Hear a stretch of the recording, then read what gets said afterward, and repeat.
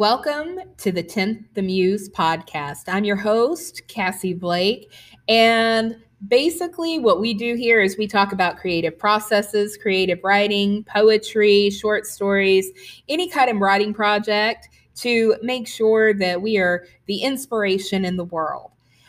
In addition to that, we also share our writing here. And that is the intent today. I do have a poem that we're going to get into shortly.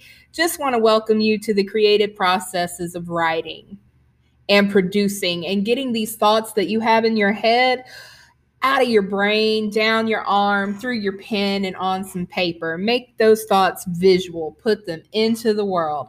So let's begin with making my thoughts visual with my poem, #bias, built-in academic stereotype.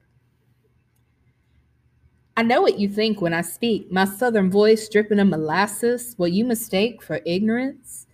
But when I shift to a different gear, your precision cut judgment is still there. I realize this is neither my fault nor problem, though likely you secretly blame me for both.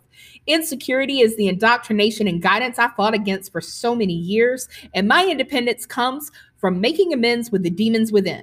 My imagination, fantastical consternation, my knowledge of creation, destruction, creation, the cycle denied to me inside of me, defining me. For something I fought so hard to gain, why should your judgment matter when it's just a reflection of your disdain, pain, denial of your creativity, your living in the shadow of self-inflicted obscurity? The difference here is very clear. Though you say I rebel, I say I fell into who I need to be.